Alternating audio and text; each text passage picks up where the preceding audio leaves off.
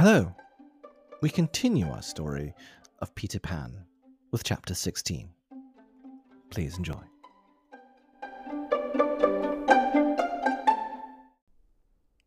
The Return Home. By 3 bells that morning they were all stirring their stumps, for there was a big sea running, and Tootles, the boatswain, was among them, with a rope's end in his hand and chewing tobacco. They all donned pirate clothes cut off at the knee, shaved smartly, and tumbled up, with the true nautical roll and hitching their trousers. It need not be said who was the captain. Nibs and John were first and second mate. There was a woman aboard. The rest were tars before the mast, and lived in the foscule. Peter had already lashed himself to the wheel, but he piped all hands and delivered a short address to them. Said he hoped they would do their duty like gallant hearties, but that he knew they were the scum of Rio and the Gold Coast, and if they snapped at him he would tear them.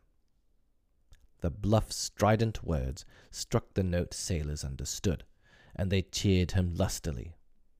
Then a few sharp orders were given, and they turned the ship round and nosed her for the mainland.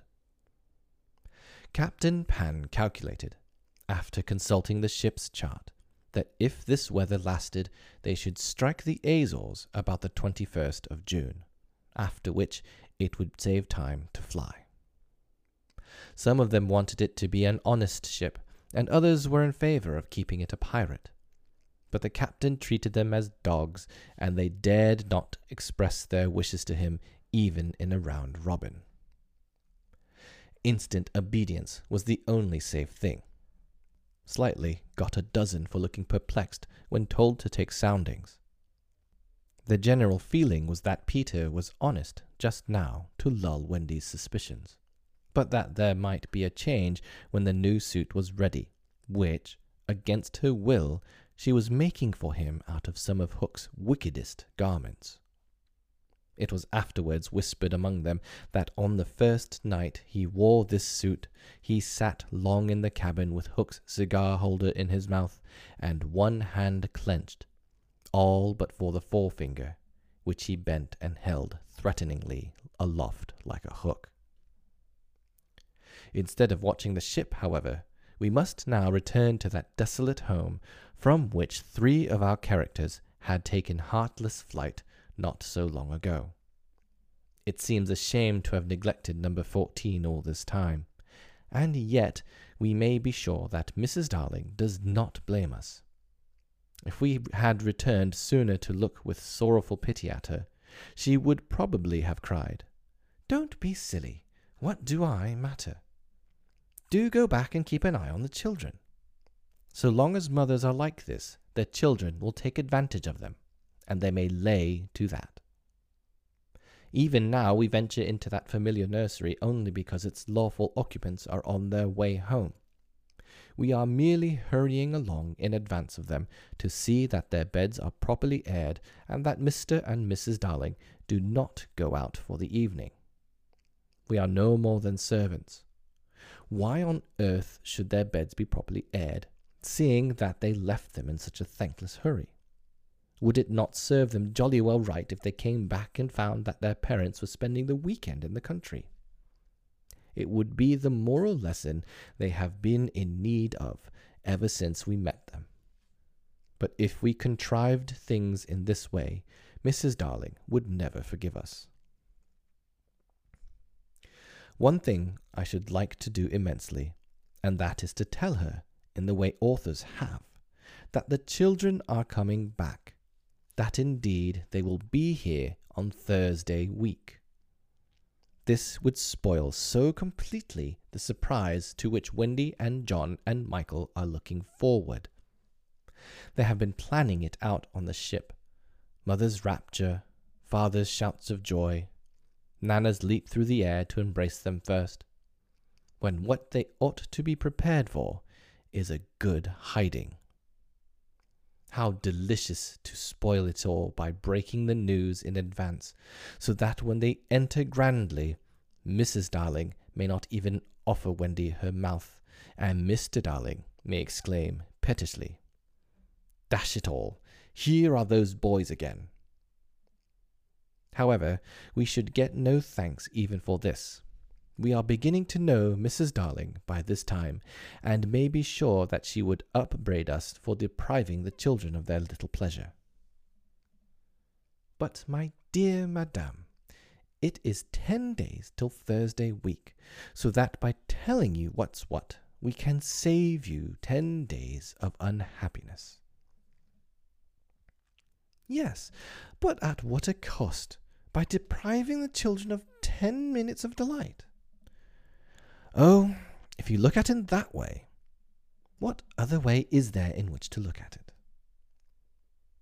You see, the woman had no proper spirit. I had meant to say extraordinarily nice things about her, but I despise her, and not one of them will I say now. She does not really need to be told to have things ready, for they are ready. All the beds are aired, and she never leaves the house, and observe, the window is open. For all the use we are to her, we might well go back to the ship. However, as we are here, we may as well stay and look on. That is all we are, onlookers. Nobody really wants us. So let us watch and say jaggy things in the hope that some of them will hurt. The only change to be seen in the night nursery is that between 9 and 6 the kennel is no longer there. When the children flew away, Mr. Darling felt in his bones that all the blame was his for having chained Nana up, and from the first to last she had been wiser than he. Of course, as we have seen, he was quite a simple man. Indeed, he might have passed for a boy again if he had been able to take his boldness off. But he had also a noble sense of justice and a lion's courage to do what seemed right to him. And having thought the matter out with anxious care after the flight of the children, he went down on all fours and crawled into the kennel. To all Mrs. Darling's dear invitations to him to come out, he replied sadly but firmly, "No, my own one, this is the place for me." In the bitterness of this remorse, he swore that he would never leave the kennel until his children came back. Of course, this was a pity, but whatever Mr. Darling did, he had to do it in excess. Otherwise, he soon gave up doing it. And there never was a more humble man than the once proud George Darling, as he sat in the kennel of an evening talking with his wife of their children and all their pretty ways. Very touching was his deference to Nana. He would not let her come into the kennel, but on all other matters he followed her wishes implicitly. Every morning the kennel was carried with Mr. Darling in it to a cab, which conveyed him to his office, and he returned home in the same way at 6. Something of the strength of character of the man will be seen if we remember how sensitive he was to the opinions of neighbours. This man, whose very movement now attracted surprised attention. Inwardly he must have suffered torture, but as he preserved a calm exterior, even the young criticized his little home, and he always lifted his hat courteously to any lady who looked inside. May have been quixotic, but it was magnificent. Soon the inward meaning of it leaked out, and the great heart of the public was touched. Crowds followed the cab, cheering it lustily. Charming girls scaled it to get his autograph. Interviews appeared in the better class of papers, and society invited him to dinner and added, "Do come in the kennel." On that evening, Thursday week, Mrs. Darling was in the night nursery awaiting George's return home, a very sad-eyed woman. Now that we look at her closely, and remember the gaiety of her in the old days, all gone now just because she had lost her babies. I find I won't be able to say nasty things about her after all. If she was too fond of her rubbishy children, she couldn't help it. Look at her in her chair, where she has fallen asleep. The corner of her mouth, where one looks first, is almost withered up. Her hand moves restlessly on her breast as if she had a pain there. Some like Peter best, and some like Wendy best, but I like her best. Suppose, to make her happy, we whisper to her in her sleep that the brats are coming back. They are really within 2 miles of the window now, and flying strong, but all we need whisper is that they are on the way. Let's. It is a pity we did, for she has started up, calling their names, and there is no one in the room but Nana. Oh, Nana, I dreamt my dear ones had come back. Nana had filmy eyes, but all she could do was put her paw gently on her mistress's lap, and they were sitting together thus when the kennel was brought back. As Mr. Darling puts his head out to kiss his wife, we see that his face is more worn than of yore, but has a softer expression. He gave his hat to Liza, who took it scornfully, for she had no imagination, and was quite incapable of understanding the motives of such a man. Outside, the crowd who had accompanied the cab home was still cheering, and he was naturally not unmoved. "Listen to them," he said. "It is very gratifying." "Lots of little boys," sneered Liza. "There were several adults today," he assured her with a faint flush. But when she tossed her head, he had not a word of reproof for her. Social success had not spoilt him. It had made him sweeter. For some time he sat with his head out of the kennel, talking with Mrs. Darling of his success, and pressing her hand reassuringly when she said she hoped his head would not be turned by it. "But if I had been a weak man," he said. "Good heavens, if I had been a weak man!" "And, George," she said timidly, "you are as full of remorse as ever, aren't you?" "Full of remorse as ever, dearest. See my punishment, living in a kennel." "But it is punishment, isn't it, George? You are sure you are not enjoying it?" "My love!"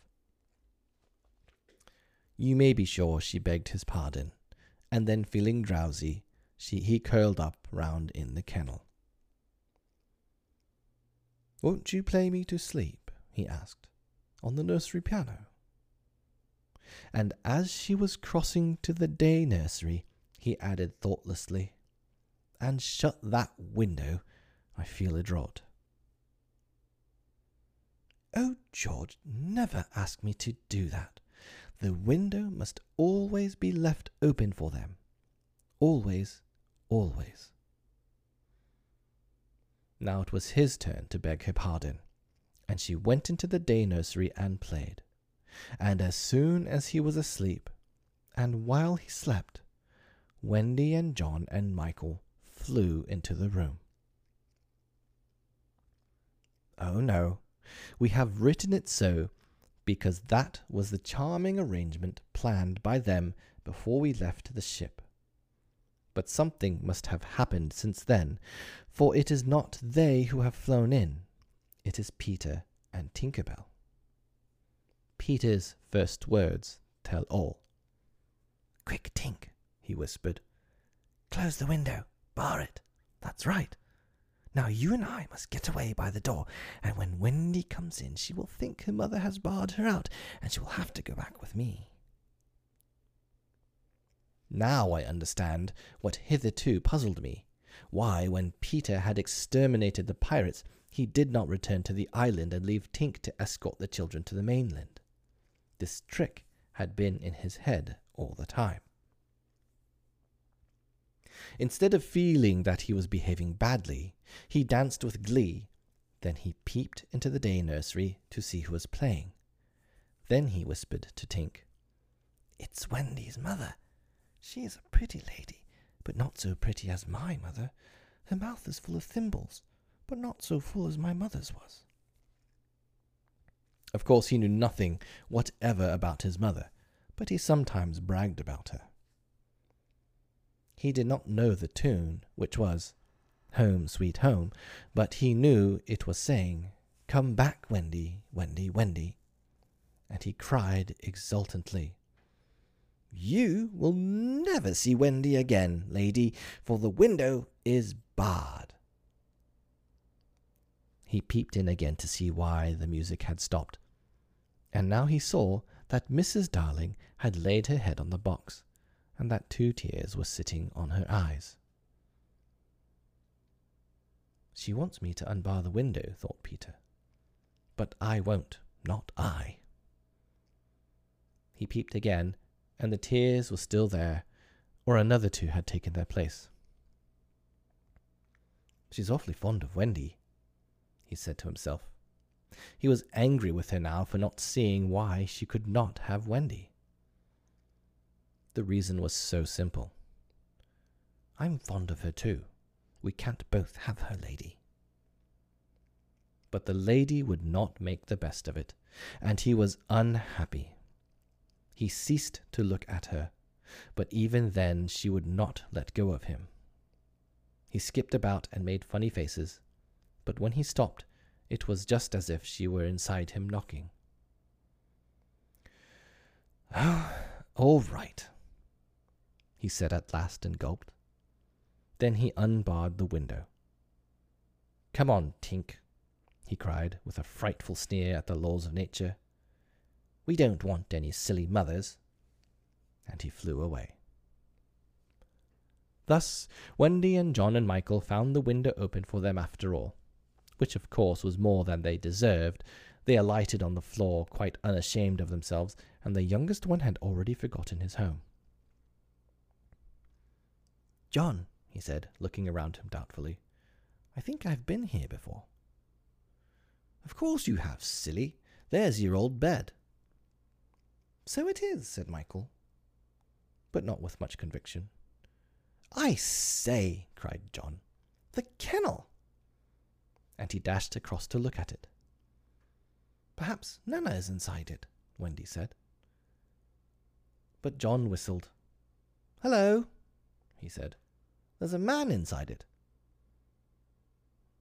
"It's Father!" exclaimed Wendy.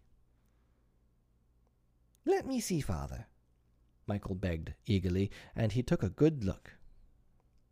"He's not so big as the pirate I killed," he said with such a frank disappointment that I am glad Mr. Darling was asleep. It would have been sad if those had been the first words he heard his little Michael say. Wendy and John had been taken aback somewhat at finding their father in the kennel. "Surely," said John, like one who had lost faith in his memory, "he used to not sleep in the kennel." "John," Wendy said falteringly, "perhaps we don't remember the old life as well as we thought we did." A chill fell upon them and served them right. "It is very careless of Mother," said that young scoundrel John, "not to be here when we come back." It was then that Mrs. Darling began playing again. "It's Mother!" cried Wendy, peeping. "So it is," said John. "Then you're really not our mother, Wendy," said Michael, who was surely sleepy. "Oh dear," exclaimed Wendy, with her first real twinge of remorse.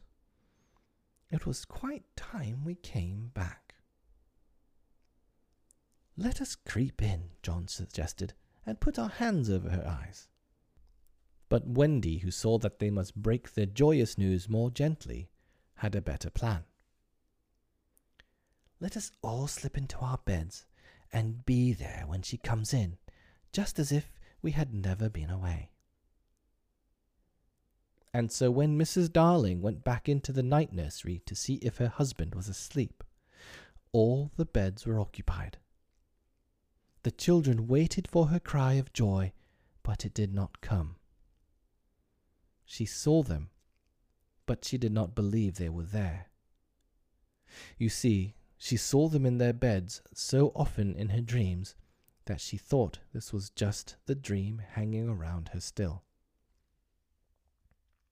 She sat down in the chair by the fire, where in the old days she had nursed them. They could not understand this, and a cold fear fell upon all three of them.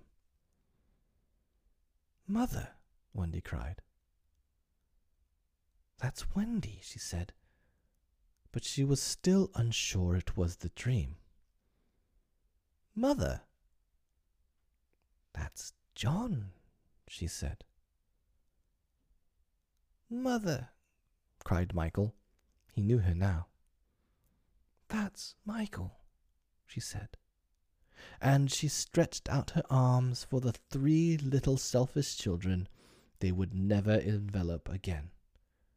Yes, they did. They went round Wendy and John and Michael, who had slipped out of their beds and run to her. "George! George!" she cried, when she could speak, and Mr. Darling woke up to share her bliss, and Nana came rushing in. There could not have been a lovelier sight, but there was none to see it except a little boy who was staring in at the window. He had had ecstasies innumerable that other children can never know, but he was looking through the window at the one joy from which he must be forever barred.